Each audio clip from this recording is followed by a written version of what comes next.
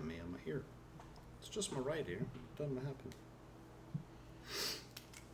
All right. Metal earphones. Those metal earphone bastards. Are you ready? And a 2, and a 1, 2, 3. Hey! Hey! Hey! Hey! Welcome to the Nightmare Box. Presenting Mistakes Were Made. My name is Brett Bloom. I'm sitting across from the beautiful, the gorgeous, the effervescent Kristen Pennington. I don't even know what that fucking word means, but I'm using it because it makes her smile.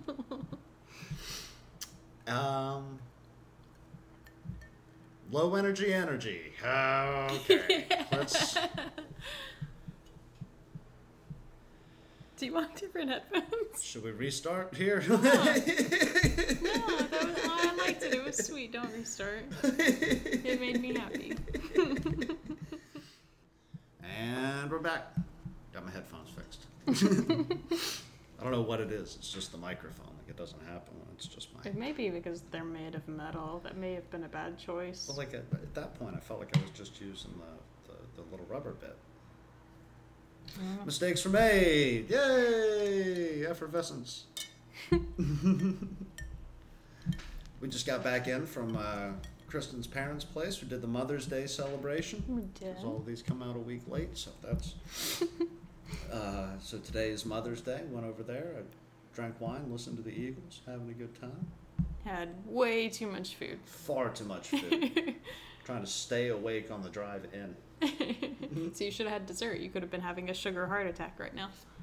No, I would have passed out in the car. But that would have been the liveliest car ride ever, and then I would have just fallen out. You're like that kid that's like super hyped up, and then you pass out. Like Yeah, it doesn't work out well for me. Like me with an ice cream cone is just begging for a manic episode. The banana pudding was good though. Yeah, I didn't try it. Should have, in hindsight, brought some home. But we learned how to make wine today. But we did, yeah. We learned part of the process. Yeah, Kristen's dad and I guess mom as well. They make homemade wine, so he's got a couple of big buckets, and he showed me how all of that stuff worked, and these big kits, and like basically a human stomach that he ferments everything inside. That thing was so gross looking. It's like cheesecloth filled with like orange grounds and shit. Like it was awesome. I was a big fan. It looked super gross. But yeah. So that's Mother's Day. And good news, I got an editing gig from Upwork today. So, Which is awesome. It's a client that I've worked with before, and this time around I get paid not a lot of money to go over the manuscript, and I get paid this not a lot of money amount every time I get to go over it. So you're building relationships with clients though, so eventually this will make me break $1,000 and we'll be happy. So can I get a job that's going to take me a whole month and it pays my rent at the end of the month? And they're like, no, we'll make you work for 3 months and then pay you less than you make in a week at the pawn shop. Like, but I mean, it's for right now. I mean, it does kind of suck that it's a lot of work for not a lot of pay, but for right now it's building relationships in particular, I guess, with this one client. Yeah. But then also, you know, if you're trying to pitch yourself to other clients in the future, be like, oh yeah, do this shit all the time. Yeah, and with Upwork, kind of once you've got your foot in the door, what you need are those reviews from, what is that thumping? Is that me? What you need are those like reviews on your profile, so that when people go looking for you, it's like you're almost like an eBay product or the Amazon product. They're like, would not buy again. Package was destroyed. Looks pretty online, not so much in person. Yeah, it looks good from a distance, like a used car. Like you start to feel like a Craigslist article. And you're like, hey, will anybody pay me 25 cents per 100 fucking words to like? It's not. I mean, you get into it, right? Like you think like it's gonna be like romantic, like you're gonna be able to, you know, ramen noodle your way through life. And I don't know. My first like paid gig was like a $30 thing, like post college. Did something like 10 chapters for $30. I think I got like $25 out of that or whatever the fuck it was. And that's one of those emails that I've got saved so I can print it out and pin it to my wall because you got to get your foot in the door. I don't know if that's true of the writing community, but it's a long-running joke with the film community that you're getting paid in exposure bucks. So it's like, like those exposure bucks will really pay my rent. Well, that's like 90% of the game, right? Like even with like dealing with this distributor, there's not going to be a lot of money that comes out, if there is any money that comes out of a thing that we're not making money on right now. But in order to release it to this platform, we'd have to pull it off of YouTube, where we've got a couple thousand. No, they said we could keep it on YouTube if we don't. Yeah. Well, that's been part of the negotiation. Yeah. And the concern was that we would lose that, exposure that we've already. It's as good as cash. You just eventually get to cash it in. It's kind of like the stock market.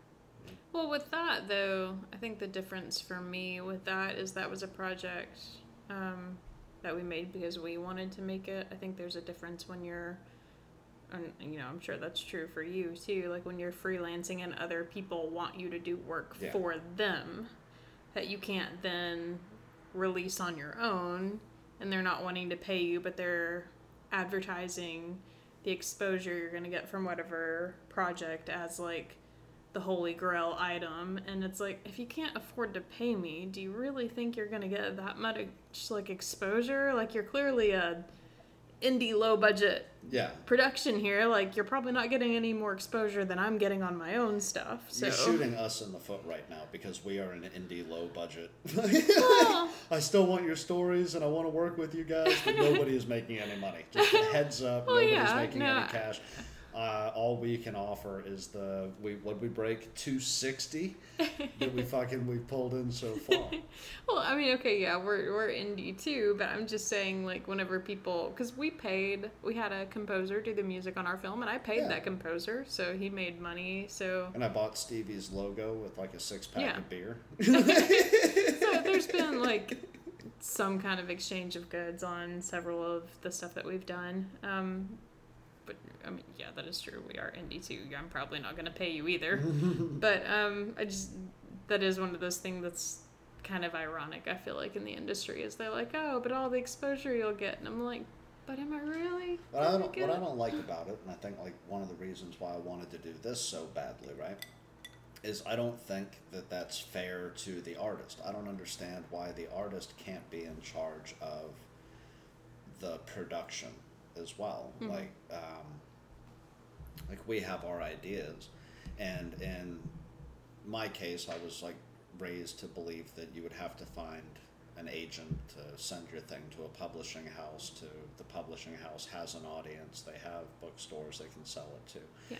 And I'm a little more comfortable with like the grassroots aspect of I'll go find the fucking audience. If they're into it, then they're into it. But if, other creative people, we start involving everybody. Yeah. I think that's only good, that they're responsible for a level of their own exposure. And if they can find a way to make money off of it, go. Well, I think to that end, it's if you're wanting to skip the work that's required. Like, that is true that a lot of the time you need some kind of connection, because most like bigger companies won't take unsolicited work. So like I feel like the people that want to go straight from I made this thing, now make me famous, are wanting to skip all the work that goes on in the middle, so they think I'll just send this out and somebody who has way more money than me will make this a big deal and make people care about it. And the difference, I think, in like, what we try to do with our own work is like we're trying to create work that resonates with, other artists or other people in general, and we're putting in the work to try to build our own platform. Mm-hmm. So, and it's almost intentionally below budget. Well, I don't have a budget, so it has to be below budget. That's what I mean. Like, we don't set like a $500 limit. We set like a $25 limit. Yeah, that's true. We could. We're like, we have what we have, and we can work where we can work, but we're gonna try to like get this shot done, within this space. Or I write a story and it's on me to do the social media to try to pull people to the site to get them to look at the story, and that might, none of them have gone anywhere so far. So like, they've reached a lot of people, but they haven't really, For the jobs that you've been hired for, though, didn't you, like, send that work to those people to, like, kind of see what your work was? Like, did you send them a link to your website? Like, yeah. When you were, so, I mean, it has technically, to some degree, Mm-hmm. like, helped you get work, because a lot of people want to see a portfolio of some kind. So. I'm just saying that it in of itself is not, like, an income. Like, this is not a get-rich-quick type of job. No I was creative talking to your job dad is. today, and he was talking about somebody, like, you could, he was like, I might be able to talk to somebody that could, potentially get you in somewhere working in, like, one of these newspapers and stuff. And he's like, they don't pay very well, they only pay, like, $30,000. And I was like, I would cut somebody's throat for $30,000 a year. Like, I would kill my best friend for $30K. Like, I'm not desperate. I'm not like out. I guess I am desperate if I'm ready to kill somebody over $30,000. But like, I'm not like living a life where I'm like, I've got $75,000 in the fucking bank. Like 75 to me, I would shit my pants. Fucking $500,000. The budgets on these projects we've been looking for. You gave me that money. I am moving to Tijuana. I am out of here. I am gone, son. I'll move to North Korea and you give me $500,000. Not even $500,000. If somebody was like, "I'll give you $10,000," I'd be like, "Hell's yeah!" Yeah, I'm gone. Don't trust me with that. Unless you're actually thinking about, I'm not gonna leave. I'm good at contracts. I'll do what you tell me to. I'm joking. Or even just if somebody loaned me equipment, if they were just like, make this thing and we'll give you gear for free, but you got to give this gear back when you're done, I'd be super stoked to be able to mess with the gear. Yeah. So yeah, I'm not making $30,000 a year. I don't make that much money. I don't know.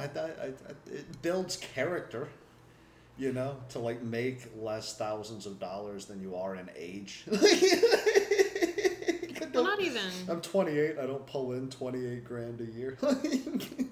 Not even just character. I think on a creative level, it forces you to be innovative. Like when you don't have the money, you have to figure out how to get the same quality regardless. Yeah. So it forces you to kind of rethink what you're capable of on your own. And the argument that I've always brought to you is, like, a lot of the classics, like, they shot those initial scenes with, like, basically fucking camcorders. Like, the concept for Saw was done, I believe, under $10,000. Like, we'd have to look it up, but I think they shot it all in a bathroom. The original, like, the movie itself was very low budget. Mm-hmm. But the concept that they shot to sell the idea... I was going to counter that by saying, but film usually just looks a little prettier than low quality digital, but that Saw movie probably came out on digital, I would imagine. Yeah, they that would probably have been shot the it early on digital, 2000s. yeah. That would be the Wang brothers. Were they brothers? I don't know. Just Wang. I don't know. I guess you only write Saw if your last name is a funny euphemism for a penis. Like, that's the only time where you're like, you know what I need to do? I need to kidnap a woman, put her in a room with her dead cellmate, and then make her gut that guy until Was the original he wakes a woman? up. Do what? Was the original a woman? Yeah, Amanda. Like the girl original in the bear trap. Yeah, the original started with Amanda. I thought the first actual movie started with the dude that had to saw his own leg off. No, that's the first movie. That's the whole plot of the first film. Yeah. But Amanda is the girl in the bear trap. No, I know. I was talking about the bear trap scene where she has to. He's like it's been talking. A while since I've seen him. Basically, she wakes up in this chair in the middle of the room with the big reverse bear trap on her head that's gonna rip her face wide open. I remember that because I remember the panic scene of her like freaking out. Yeah, it's fucking incredible. Yeah. But the recorder is playing, and her dead, I guess, rehab or cellie, I can't remember who this person was because it's a dude and he's like cellmate, and that doesn't make a lot of sense now that I think about it because there's no way where that would work. Unless it's just cellmate, like they're in the cell together, but I don't know. It's a throwaway line. She is under the idea that this guy's dead on the ground and he's been forced to swallow the key, so the key's inside of his stomach. She lifts his shirt up and he's got the big question mark, and she starts stabbing him with the medical scalpel. She retrieves the key, and around the time she retrieves the key, the dude's eyes open up, and he is not dead. He is heavily sedated, so she literally had to gut this guy while he was still alive to get the key to unlock the bear trap to stop her head from fucking shooting open. And that is a scene you write when your last name is a euphemism for a penis. I don't feel like that's as morally dramatic as her knowing he's alive, though. If you think he's dead, all you think you're doing is mutilating a dead body. So I feel like that's not as much of a The moral... disturbing part is like when his eyes come open and you're like, oh shit. Like she's like legit like taking this fucking dude out. Saw something else. The fucking razor wire trap, the being covered in flammable, like that first movie alone, like that Notebook. The needle pit freaked me out for some reason, and that's probably one of the less aggressive ones. That's 2 or 3. It's when Amanda gets captured a second time. Yeah, she gets shoved into the needle pit. I think that's the second one. I remember the needle pit, but that's where they're in the abandoned house, and Sergeant Matthews, his son's in the house, and all that shit. But yeah, it's one of the lesser graphic ones, but for some reason that one really freaked me out. The cool kill in that movie is, do you remember the peephole revolver? I don't think so. Where like the dude is looking through, but they've got, Jigsaw's like, you can't leave this room, and they break that one rule, and it leads to the rest of all the other horrific shit. But they find the key, and they're not supposed to. They're like, the key. I can't remember the exact message, but it's like, this key does not unlock that door. And he's like, fuck that, and he like sticks the key in and turns it. And when he turns it, there's a shot where it goes to the other side of the door, and there's a .357 Magnum pointed through the peephole. And then the dude looks into the peephole, and right as he gets the key going all the way, it releases the hammer on the revolver, shoots him in the face, and the motherfucker falls back into the room, and it's like, welcome to the fucking nightmare. No, I don't think I've seen that. Which movie is that? It's the same Saw movie. Is it the second?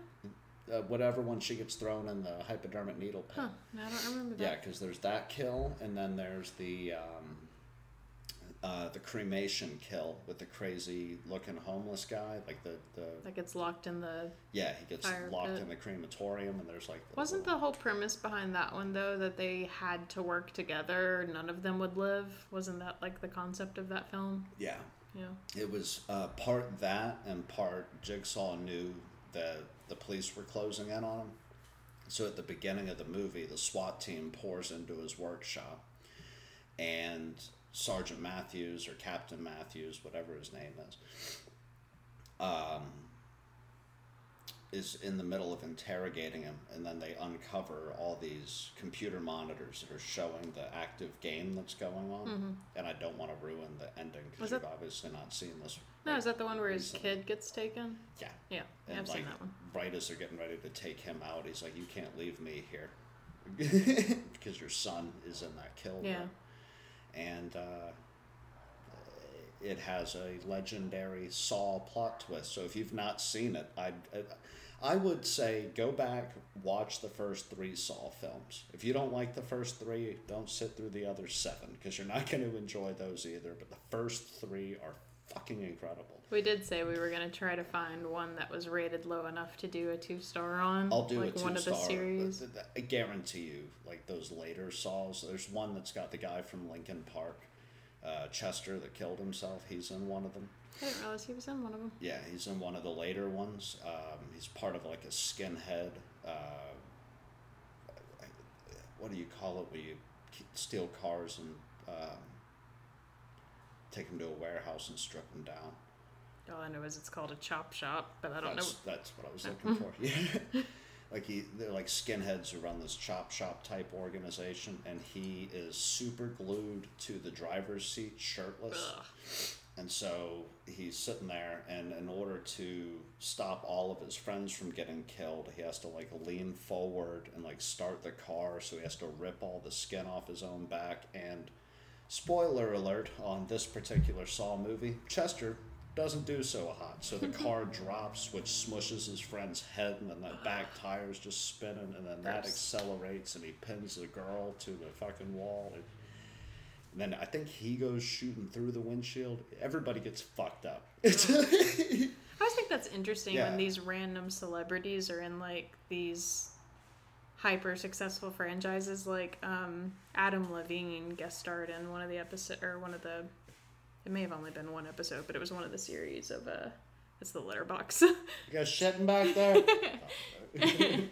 But he guest starred in like at least one or maybe two episodes of American Horror Story. So I always wonder, like, did the people who run those series reach out to those people, or were those people hyper fans and were like, please put me in one? If I could get in a Saw film, I don't care if it's Saw 35. If I can get killed in a Saw film, sign me up fucking tomorrow. I'm there. I'll do that. Yeah, I think Adam Levine, if I'm remembering right, got pretty wrecked in the American Horror Story that he was in. Johnny Depp got fucked up in Nightmare. He gets sucked through the blood and fountain shot all over the goddamn wall. He wasn't famous back then, though. He was like just starting out his career. Still kind of young. What would have been funny, right? Like in the Saw movie, is after he killed his girlfriend and then went flying through the windshield of the vehicle, like if he did a backflip, landed on his feet, and he goes, "I'm so numb, and it didn't even matter." Like, no.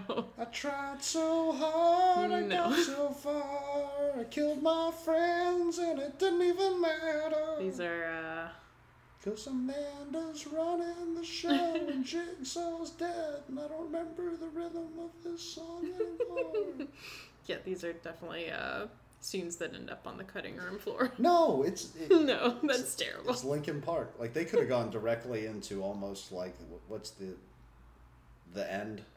Like the do-do-do-do-do-do-do-do, the big fucking song that Linkin Park did. In Like the end, it doesn't even matter. Was I... That's Did I literally just this- mix Numb and the end into one song?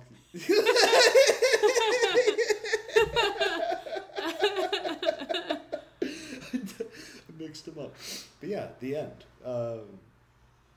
You know, like the whole music videos, like them on like plateaus and shit. Like they're like, it's like in this weird like barren like CGI landscape. They could have made that work, where like he just does a front flip and he's got no back, and then the rest of the band's there. It's like, in a 1 and a 2 and a 1, 2, 3, 4. No. Hang yourself after the party. Stop. That's not nice. That's not nice. That's too far.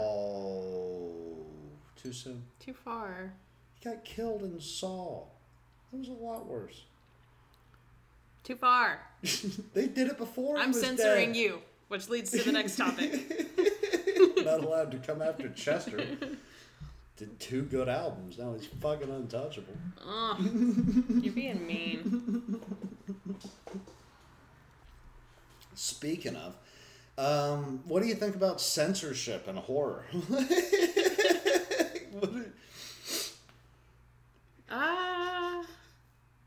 Show note number 1. Well, I feel like that's part of what the rating system covers. Like, I agree with having a certain level of, like, violence or sexuality being limited to an older audience, and Of course. to that extent, I feel like the rating system is a censorship system, so you're allowing adults to choose whether or not they want to go watch these films, and if you choose to go watch the film, that's on you. Yeah, but that doesn't seem to work in like other parts of our society. Like if you make an action movie that doesn't have, you know, enough men or enough women or enough, you know, racial groups or enough, you know, like religious groups, like that seems to be like a point of contention. And in the horror genre, you're just supposed to make people uncomfortable, so it doesn't necessarily follow the same rules. That's not really a censorship thing, though. If you don't have diversity in your film, that's more of a social outcry. That's not like a requirement. I think the social outcry. I mean, yeah, like there's not a guideline that you have to follow that says you have to have this many different ethnicities I'm not in necessarily your film. talking about like government censorship. Like I'm talking about like cultural censorship. Like where should you draw the line in 2019 in horror to avoid like the Twitter holy mother of God? They said the no That's word. self-censoring. So we're just censorship, not period. self-censoring, but like, how do you do horror that Huffington Post isn't gonna like? Holy fuck! Have you seen the new movie? Like that's my Huffington Post. It's a mix of a gay character and a Valley girl. I just throw them together. Holy fuck! But that's a conscious choice that you're making for your own film at that level. So you have to decide whether or not you care what the public opinion of your film is or your work. What do you think? There is a line. Like in a romantic comedy, there is definitely a line, right? If you're writing a rom-com, you can't throw a violent rape scene in the middle of a rom-com. Well, because it would be people will be like, I was triggered by the violent rape scene. Well, it wouldn't be a rom-com. It wouldn't fall in that genre anymore. Like if you had... It could. I guarantee you I could write a rom-com with a violent rape scene. If I opened with a violent rape scene and you gave me an hour and a half to redeem myself, I could make that happen. I feel confident. I don't think it would be considered a rom-com. I think it would probably be considered a thriller with romance or something. Maybe not necessarily a horror, but I think that boots it out of that genre because rom-coms are meant to be lighthearted and funny with this romantic element. So... But yeah, I don't think it would be considered a rom-com anymore. So you don't think that Anywhere is too far for horror?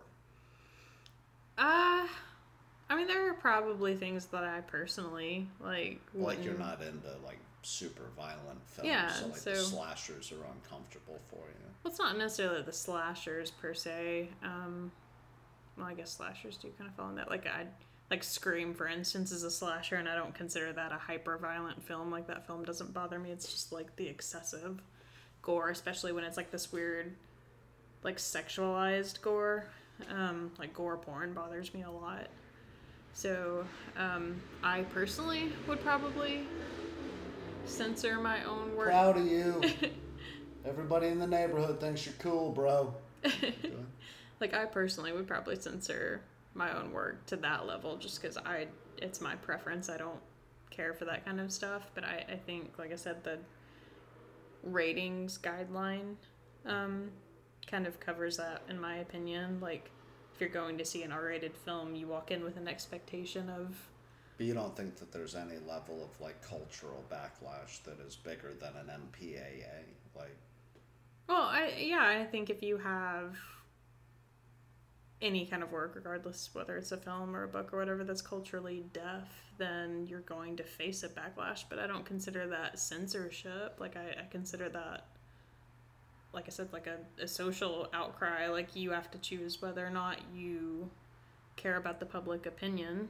So I don't really consider that being censored so much as you have to decide for yourself whether or not it matters.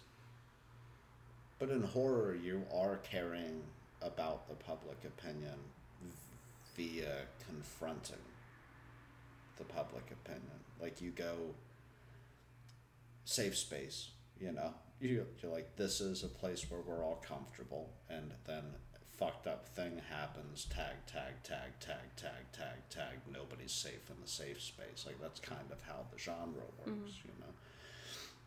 I need you to feel comfortable leaving your children alone with the babysitter, and then I'm going to spend 20 years writing nothing but slasher films targeting babysitters, so that even while you're sitting in the movie theater watching this, you're thinking, are my kids at home being tracked to my house with like it's supposed to find that comfortable space. And it has gone too far. I mean, in the past, it's definitely had a lot of pushback. You know, we've talked about films that received X ratings that needed to be cut back through to get an R, and we talked the other day about Texas Chainsaw Massacre and how that one got an X, and he was shooting for a PG because he wanted to test this idea, you know, of it's not about the blood and the violence. I can just make your stomach twist and never show you a goddamn thing. Hitchcock got fucking, you know, banned from countries for Psycho, which is black and white. They use chocolate instead of blood. There's no, you get like maybe a glimpse of a breast in the entire film, but the idea of the movie is what fucks people up. And I think that it's about due time that we had a horror that really messed with somebody. You know, like. So what do you think? Because for me, I guess that's still, once again, like I said, that just falls into the rating system for me, which I guess is technically a form of censorship. If you wanted a PG film and you got an R rating, underage people can no longer go see your film. So I guess to some extent you are being censored. Like you're focused on like the literal, like government censorship. Well, I mean, type thing. To me, I'm talking more like industry censorship, audience censorship. Like you get backlash from things, and then like production companies don't want to take you on. You know, like how far can you go before you're not allowed on Netflix because the platform is kicking you off, like as a whole. I feel like Netflix's been putting out some pretty edgy content lately, though, so I don't know that Netflix would care as much. Yeah. I don't know. Like, what do you think your I think it's no holds barred. I saw a film called The Serbian Film, or A Serbian Film, I can't remember which article preluded it, and it is so fucked up that I will never watch it again. And it is the one movie that I will never again in my life want to experience because it is fucking horrifying. And it's not horrifying in a fun, let's go to bed kind of way. It's horrifying like I was in my 20s and it kept me awake for the rest of the night kind of way. It's fucked. But I'm happy I saw it. But did it get publicly released or? Yeah, it was an international release. It just got banned in almost every country because it's one of the most fucked up things I've ever seen in my life. Like it is maybe like outside of like I've watched beheading videos like those ISIS type things and a lot of like people getting hit by trains and public suicides and best gore type shit. And none of those hurt my heart half as hard as that movie did. That I will never forget like 3 scenes from that film where I'm just like, I can't believe you fucking did that.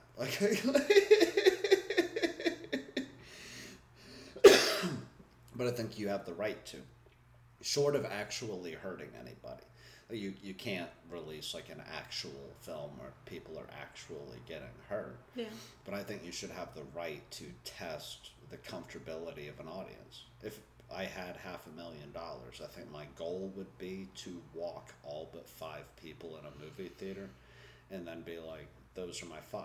Well, I think that's what The Exorcist did when The Exorcist came out. Yeah, I think it's a dual-edged sword, though. Like, if you had your own funding and had your own production company or, your own publishing company for a book or whatever, and you released it yourself and fronted it yourself, then yeah, I think you're entitled to release whatever work you want to release for sure, because it's literally your money, your time, your energy, and if people choose to buy it or watch it or consume it or whatever, then that's their choice. I do agree, kind of going back to that with there being like rating systems just to protect people that are honestly just too young for that kind of content. So like I still agree with that, but when you're talking about another company producing your work for you, I think that it's understandable if they feel an obligation to their consumers. So if they have like a standard that their audience is used to and they tell you, hey, this is maybe pushing it too much. If you want us to pay for this, you need to scale back. Like, I think if you have a problem with that, you produce it yourself, Like, I think I get that too. Like, I'm not saying they should be forced to create things. I'm just saying that, like, it's obvious that we live in a culture that is, like, judging every piece of content that comes out by what it is. Mm-hmm. Is there a place for that in horror? Like, I think art in general does have an obligation to push boundaries. Like, I do think that that's true, like, regardless of whether it's horror or a different genre. I think art has always been kind of where people, like, confronted social norms and, like, pushed back on boundaries and stuff. So I do think artists in general have an obligation to kind of push past the comfort zone. So, I don't know. To be continued. Part 2. How do you overcome the creative funk? Yeah, this is a topic Brett and I have been discussing lately because we graduated college in December. It is now May, and we've been working very hard on the podcast, but I haven't done pretty much any film work at all since we graduated.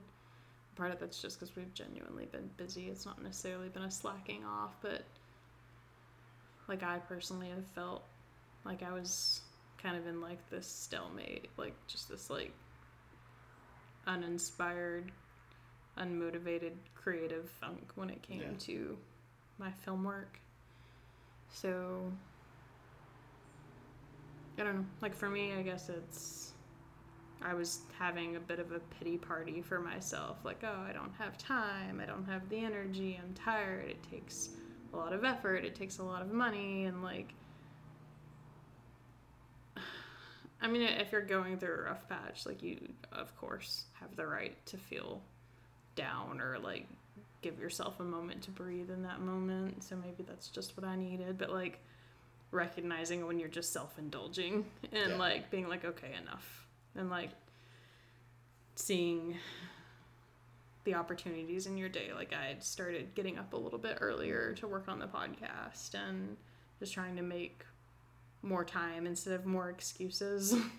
So you got up a whole hour earlier, like last week. Like we had a day off. Was it last week or was it Wednesday? Wednesday? I think it was Wednesday. Yeah. You woke up like an hour and a half early, and you were out here drinking coffee and click-clacking away and like living your best life. And I stumbled out of the bedroom. I was like, what's going on? No, you're not procrastinating and you're not lazy. You're busy. I mean, we work a lot. We're trying to do the family, type thing, and we're doing this on, the side.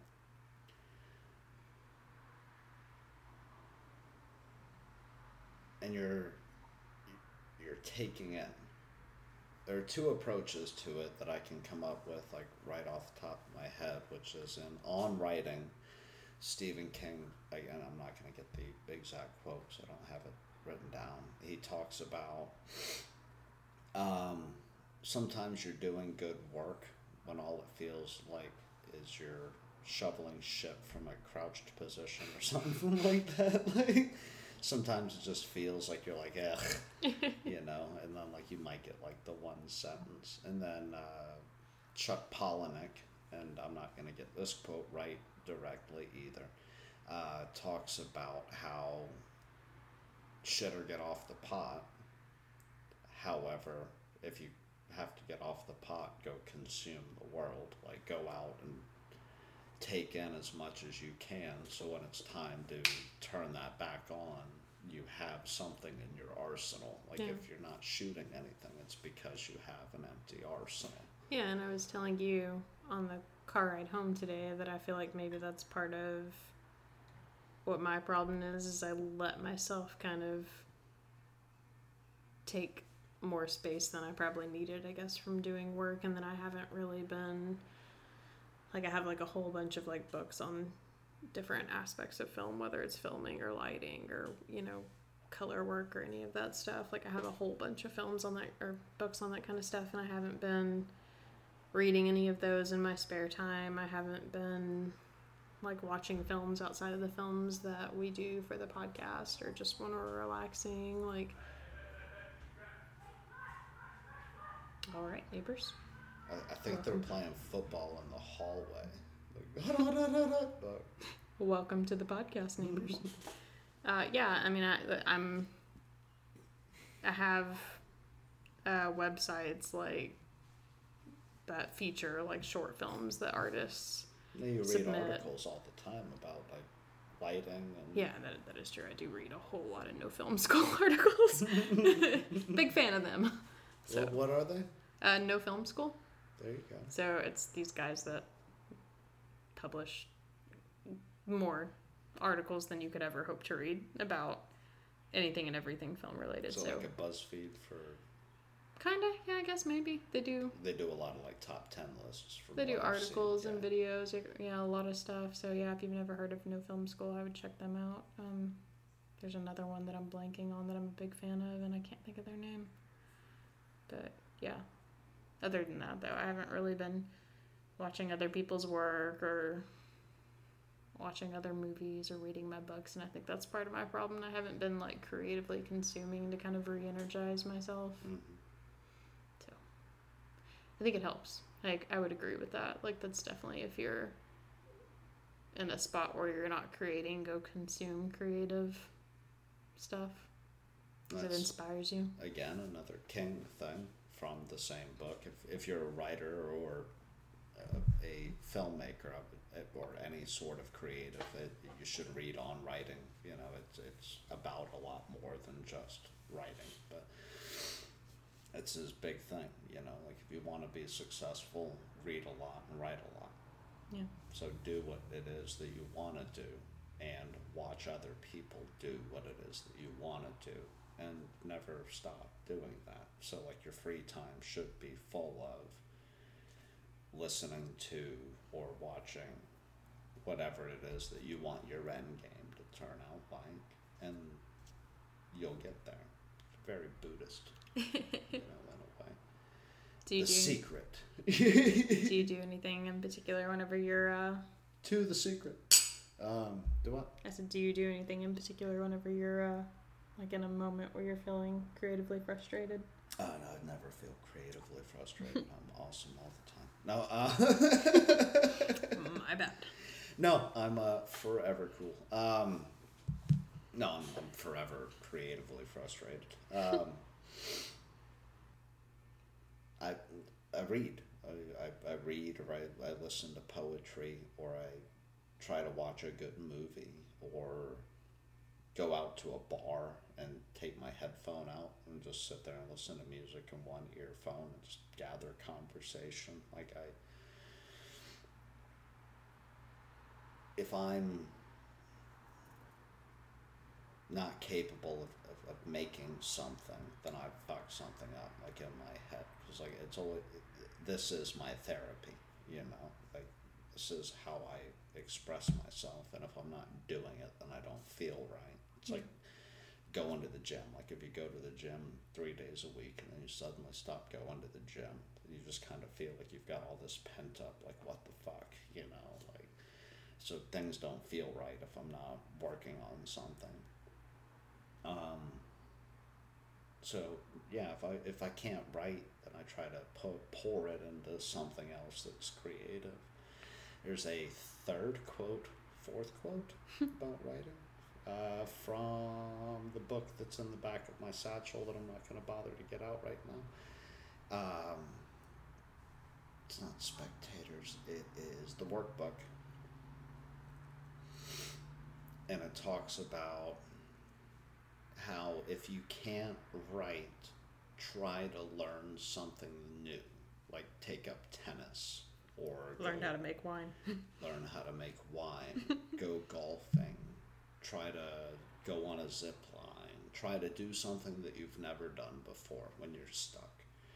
Because you'll find that in trying to take up this other skill, you'll learn a lot of things along the way. You'll meet people that you never would have met had you never taken up zip lining, for example.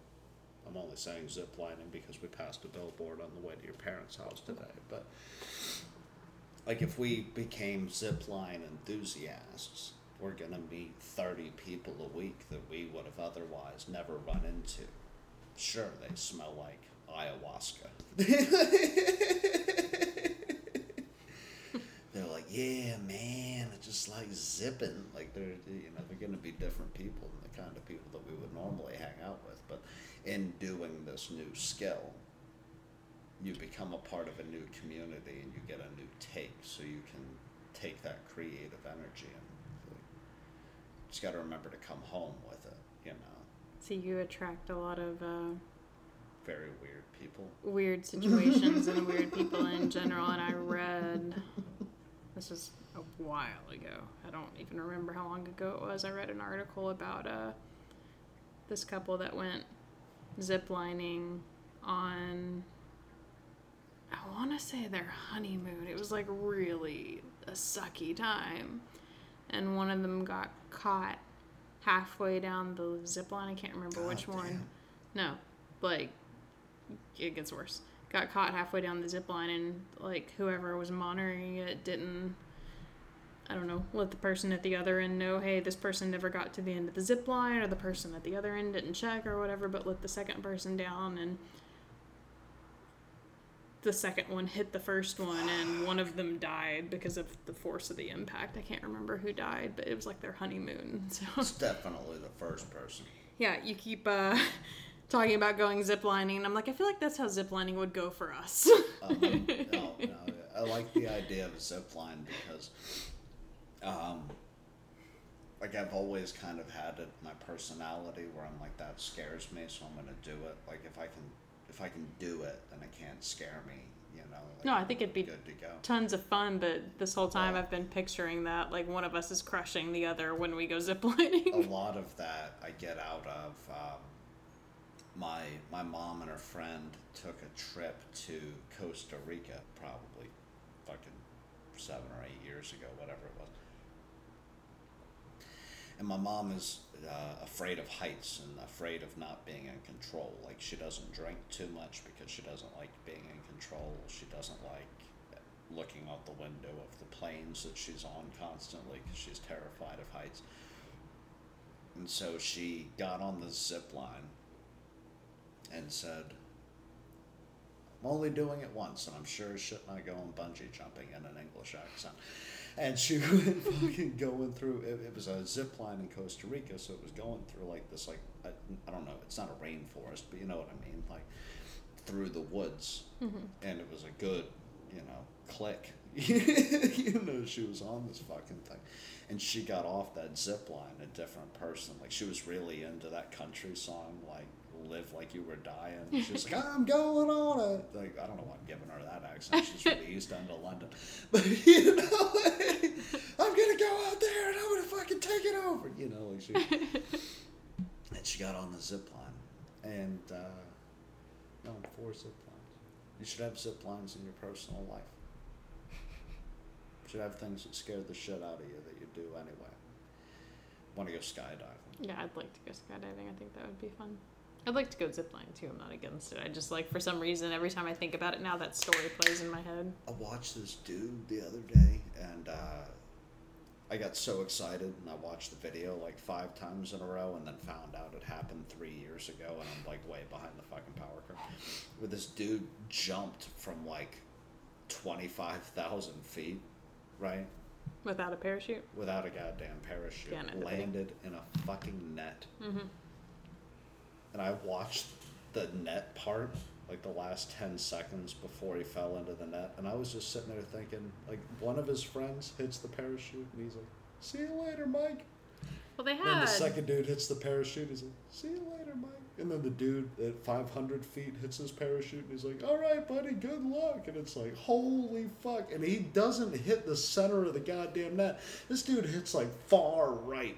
Like another like 10 feet, he would have been fucked. No, that's crazy intense, I'll admit. That's like thrill-seeking next level. But they had, to be fair, divers with parachutes diving with him to the safe altitude that you could still pull a chute to make sure that he was on course. Yeah. And then they pulled their chutes when it was like at the lowest when altitude. You're moving that fucking fast, I mean, a strong gust of wind. True. And he almost clipped the end of that goddamn net. Like, it could have still gone horribly wrong after he was below the altitude that the parachuters couldn't dive with him anymore, but at a certain altitude they could have guided him back on course, so it wasn't wholly reckless. It looked fucking insane. But yeah, I did see that video. That's madness, and I would probably be dead of a heart attack before I ever hit the net. Shit. And I feel like, too, because there's nothing to slow you down, the force of hitting that net, which, I mean, it gave under him, would still suck. Probably sitting up like 50 feet or whatever still, it is. You know? Like, just smack hitting that with nothing to slow you down would probably suck a little. Like, you gotta feel... I feel like you're definitely bruised from that net. Yeah, and it's like 3 to 5 minute fall, however long this dude was just like in the air, just free falling. Like, at what point are you like having conversations with God? Like, where do you get in your fucking head when you're falling that goddamn far, that fucking fast? Well, the ones that kill me are the. Well, that one didn't kill him, thank Christ. But they had all those people, and all I could keep thinking was like, what if he misses that net, but he clips him like in the left shoulder and just like rips the whole left side of his body off, and then like flings that out into the crowd, and all these people are like, Mike. The ones that kill me are the people that like do rock climbing but don't use any kind of harness. Like, these people like climb insane heights. Free hangers, those motherfuckers, dude. I met one of those guys in college. They're fucking out of this world. Solely depending on the strength of your arms and the lack of sweat on your palms. Yeah, no, like, I've been in too many bar fights. My right hand's like just completely fucked up. So it's like, I got arthritis. Like, I can't like pull my fucking leg. In the winter, my hands hurt. I can't imagine like trying to go out like fucking Sylvester Stallone and Cliffhanger. Like, I'm not. They usually do crazy heights. Like, I've been rock climbing before, and I think the highest that I've climbed up was maybe 50 feet. Like, I tried a 100-foot one and I fell, but I was hooked to a harness. I'm like, by the end I've done a bunch of harness fucking shit. But, like, by the end of the 50-foot one, I was just like, there's nothing left in my arms. I couldn't imagine, like, free climbing, like, any of that shit. Because, like... After 20 feet, I would shit myself. 20 feet, I'm like, okay, I might, like, sprain my knee or break my leg or, But past that, like, fuck you, dude. I'm only 6 feet tall. I ain't trying to fall that many knees. Yeah. No, not doing that. You gotta wear chalk. And all chalk has ever done for me in the gym has made my hands feel weirdly more slippery. Like, I've never felt... That's weird. Yeah, like, I put on chalk and then, like, tried to, like, do a lift, and I'm like, this doesn't feel like I've got a grip. It feels like there's chalk on the goddamn, like, I can't imagine rocks and chalk. Like, that's just too much dust. I'd almost like to get a bare grip. I've got sweat on my hand. It'll make mud. We'll be good to go. Ugh, no, I wouldn't do it at all. I'm good on that. I'll stick to my harness. Because it's, even when you're in a harness, a little scary when you fall. How the fuck did we wind up on cliff divers? We're talking about the free jumper, the skydiver, dude. How did we get there from? Zip lining. Conquering your fears. Oh, conquer your fears. I've got here, dress for the job you want. I don't know why I wrote that down. I'm wearing pajamas. Mission fucking accomplished. So, I feel like working at home is the job that I want. I'm wearing socks. I'm sitting here talking to you and you fucking idiots. No, I'm joking. I'd like to work from home. Getting a refill. I feel like I am dressed for the job that I want. Drinking wine, wearing a sweater, ate fried chicken. Got my polar pants PJs on. Polar bear pants PJs. Polar pants? No, you got a polar jacket. You ain't got polar pants. That jacket's going to come in handy one day, and you're going to be jealous of that jacket. I'm not going to be jealous of that jacket. I'm not trying to look like I'm escaping Serbia in circa 1917. It's warm, though. It's all puffy and lined with fur. Part of the goddamn Donner Party.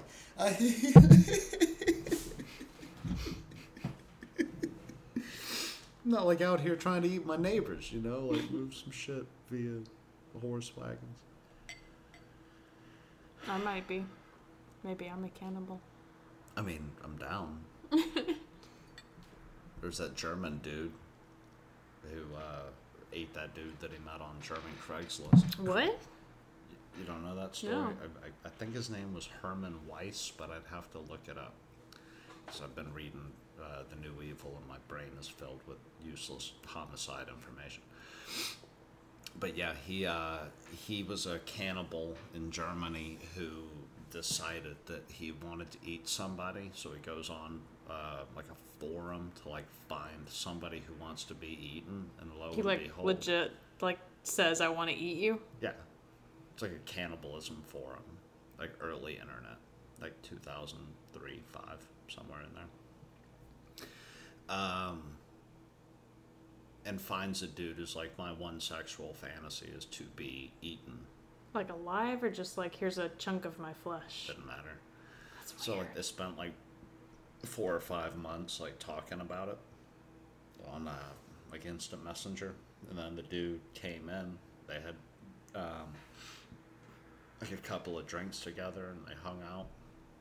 Might have spent like a day or two together beforehand, and then he ties him up, bites his dick off, spits his dick out, pours an ice bath for the dude so he can bleed to death in the bathtub, and while the dude is bleeding out from his severed dick, he takes the dick into the kitchen, pan-sears it, overcooks it, tries to feed it to the dude while he's bleeding out in the That's bathtub. fucked up. Yeah, no, it's not getting any funner than this. He winds out throwing out the dick, cutting the dude's throat and carving him up. So, like, when the cops show up, like a while later, he's got this big deep freezer. And he's got all this meat in the deep freezer. And the cops are like, what is that? And he's like, it's wild boar. And they're like, there's a skull. Like, there's a head in this fucking And he's like, okay, well, that's my friend, and I've saved all the emails, so it was consensual, and you can't charge me with a crime, because it wasn't homicide, it was consensual murder. Did he agree to being killed, though? Like, he was cool with that? That's what he wanted. He wanted to be murdered and eaten. That's so weird. Yeah. I feel like he probably had a change of heart the moment his dick was no longer attached to his body, though. He was probably rethinking these things. I don't know if I could... This is going to be weird. Like, what a way to let somebody bleed out, too. Like, why not, like, slit a serious, like, slit the wrist, slit the throat, like... I mean, you're dealing with a dude who gets off on the concept of being eaten. So, like, I feel like that having his dick bit off of his body was probably the single greatest experience of his life. I think he had a change of heart real quick. I mean, he regretted it. I wouldn't start with the dick. I'd be like, hey, can you bite a chunk out of my shoulder, see if I'm into this? Because I can replace the shoulder. Skin grafts or some shit. Yeah, not for that. But yeah, the Herman's still in jail. Yeah. I would imagine you don't get it. But he doesn't regret it. Like, I was watching this interview, and he was like straight out like, oh, I have him as a part of me forever. Like, he still feels the way that he felt when he was writing that dude all those weird fucking emails. I thought you were going to say at first that he was, like, going to eat his dick himself. I was like, that's a weird choice to go with. Like, that's the first thing I'm going to eat. No, that's what he did. He bit it off. He pan-seared it. Well, you said he tried to feed it to the other guy. He did. He cut the dick in half after pan-searing it and tried to feed it to the both of them while the dude was bleeding out in the bathtub. And it was overcooked, so he threw it out. Yeah, I don't think there are many recipes for how to Can you imagine being like, my dick is overcooked? like, what kind of mindset you have to be in?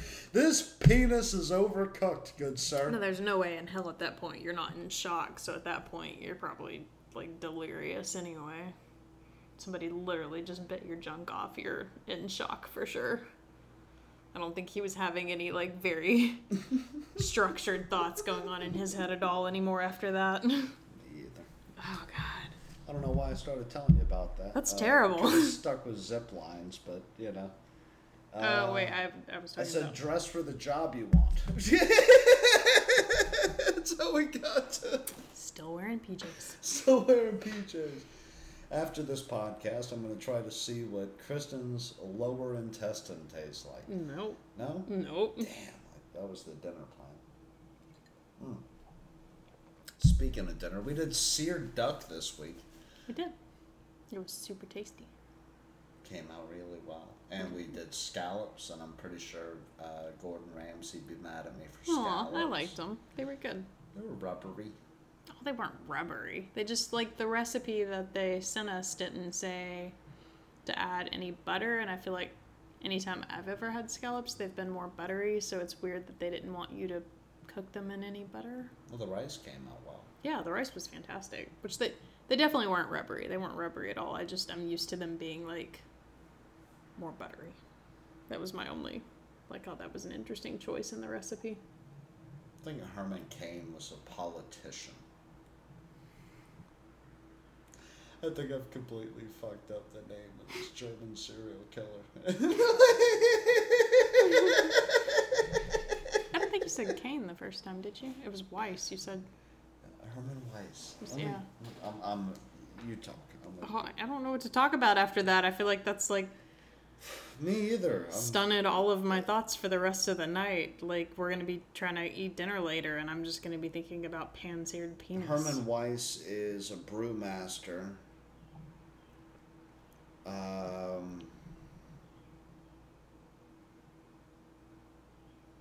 He owns the Pearl Brewing Company, so he's definitely not the dude. I'm sorry, Herman Weiss. German consensual cannibalism. Running from your life. Or running for your life from German cannibals. Running from your life from German? Oh, I was way off. What is it? Armin Muse. You were way off. Armin Muse, Herman Weiss. I feel like they're like close-ish. Born December 1961 as a German former computer repair technician who achieved international notoriety for killing and eating a voluntary victim whom he had found via the internet. Afterward, Muse and the victim jointly attempted to eat the victim's severed penis. Oh. Muse killed his victim and proceeded to eat a large amount of his flesh. Because of his acts, Muse is also known as the Rottenburg Cannibal or Der Metzgermeister, the Master Butcher. He's 57 years old. He's still alive. His occupation on Wikipedia listed as computer repair technician instead of dude who eats severed penises. Criminal status is incarcerated. Motive was sexual gratification. He is life imprisonment. Previously, 8.5 years. Holy shit, the German government is gracious.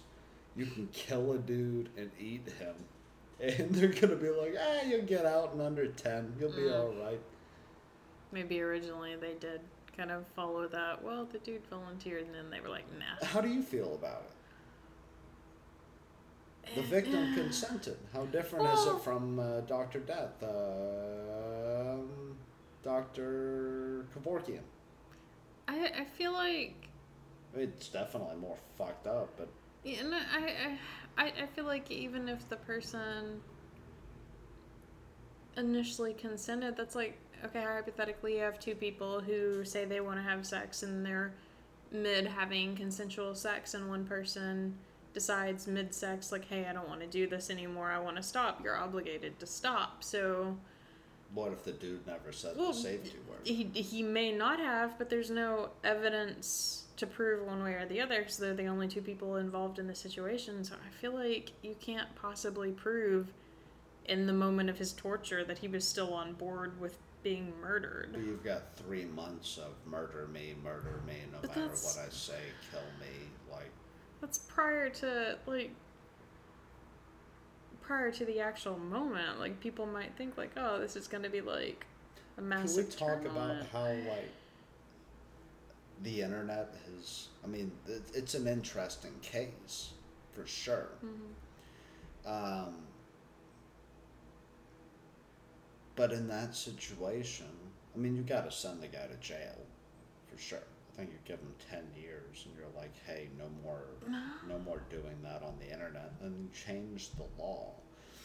But this is a psychopath who didn't go out and grab some 10-year-old boy. Like, he's not like a... Well, you can't prove that... He's not like an Albert Fish character. His victim was of sound mind either, though. Yeah, but Albert Fish, like, kidnapped like a young girl off her front yard and ate her. Like, at least this dude had like the peace of mind to be like, I'm gonna go on the internet, Yeah, no, I'd find still somebody who's down for getting eaten. still It's think like, that's a murder charge. is it just because it's fucked up? Because some girls have a rape fantasy.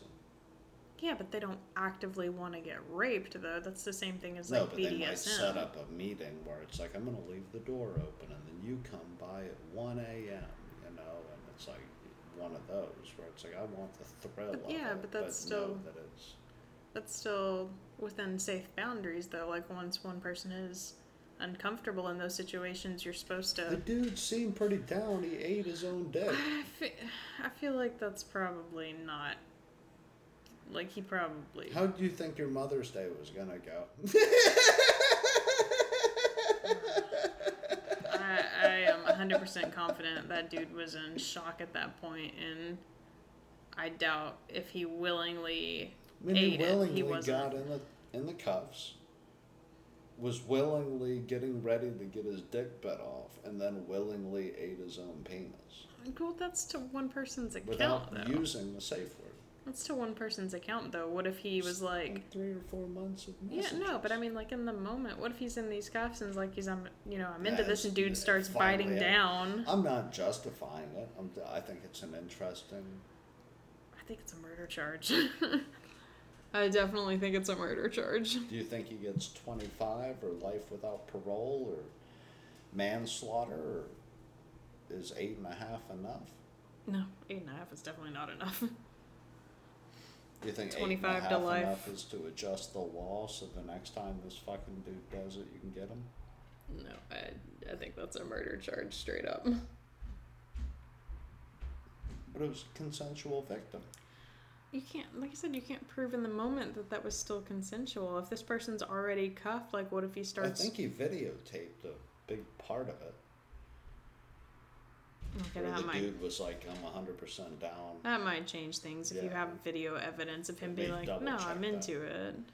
Because I know it's not a small crime. It's a massive thing in Germany that they created this whole, like, trial. Like, if you can literally prove the entire time dude was into it, maybe I'd say it's a manslaughter charge, but it's definitely still not a, hey, he agreed to it, that's okay. Muse has admitted cannibalizing brands and has expressed regret for his action. He added he wanted to write a biography with the aim of deterring anyone who wants to follow in his footsteps. Websites dedicated to Muse have appeared with people advertising for willing victims. They should go for treatment so it doesn't escalate like it did with me, said Muse. While in prison, Muse has since become a vegetarian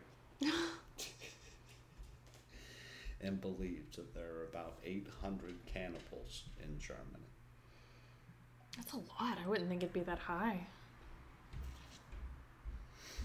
And they got a retrial in 2005.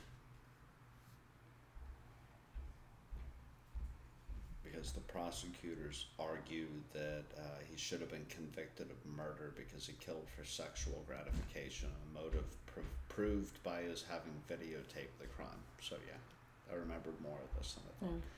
The court ruled that the original trial ignored the significance of the video and disproving the argument that Muse only killed because he had been asked to kill. At his retrial, a psychologist stated that Muse could reoffend and still, quote, have fantasies about devouring the flesh of young people. On 10 May 2006, which was yesterday, 13 years ago, a court in Frankfurt convicted Muse of murder and sentenced him to life in prison. So that means that the video didn't necessarily prove anything in his favor. Like whatever was on the video took to be his sexual gratification and not necessarily evidence that... But wasn't it the victims as well?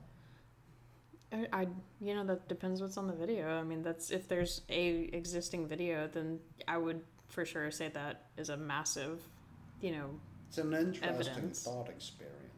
experiment. I'm not for eating people, and I'm not. If you're listening, I'm 100% not down. Don't get killed or try to kill people ever, but especially not on the internet with the paper trail. That's just ridiculous.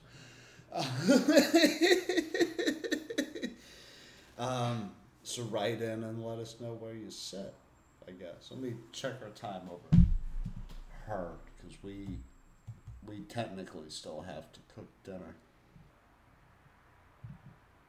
We're sitting in at an hour 11. How do you feel? 7 o'clock. We should probably call it. That'll do. So we still got to watch our 2-star movie. Oh, shit. Working double time. I don't know what movie we're watching right now, but get ready for a 2-star Tuesday, motherfucker. There won't be pan-seared penises in it, whatever it is. I can guarantee that. I'm gonna make you watch a Serbian film No. one day and just blow your goddamn. No, because you've told me about it. I'm not watching that. The only other thing is we have to come up with a funny ad for HelloFresh. So, because I wrote seared duck, parentheses, funny ad on the piece of paper. You know what's better than killing your best friend and eating his penis? You're right, listener. You're fucking right. HelloFresh. HelloFresh will show up at your door with all the consent in the world and all the goddamn ingredients you need to make a fantastic fucking meal. And I won't squirm around, because it's been dead. I don't have an affiliate ad to give you, so. I don't have any read. We're not getting paid for this. We spent a lot more time talking about cannibalism. It's not even in the notes, so it's just kind of like a weird aside. And then it says seared duck funny ad, and then I was just like, seared dick? Like, oh shit. If I had a. Don't overcook your HelloFresh. Order it today. Follow the step-by-step instructions. But maybe add more spices. Add more spices, for sure. You could do a lot with a lot of garlic. But anyway, all right, let's get out of here. No, links. Social media links. I know. I'm getting there. I'm just making sure I get, like, clickety.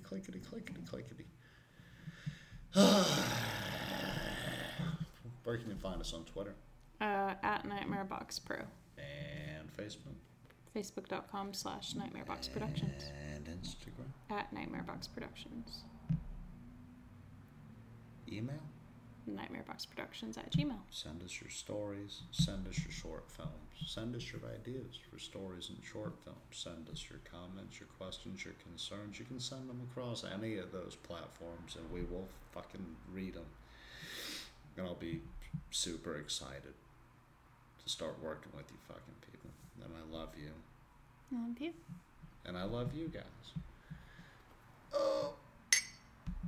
And we'll see you next week. Cheers.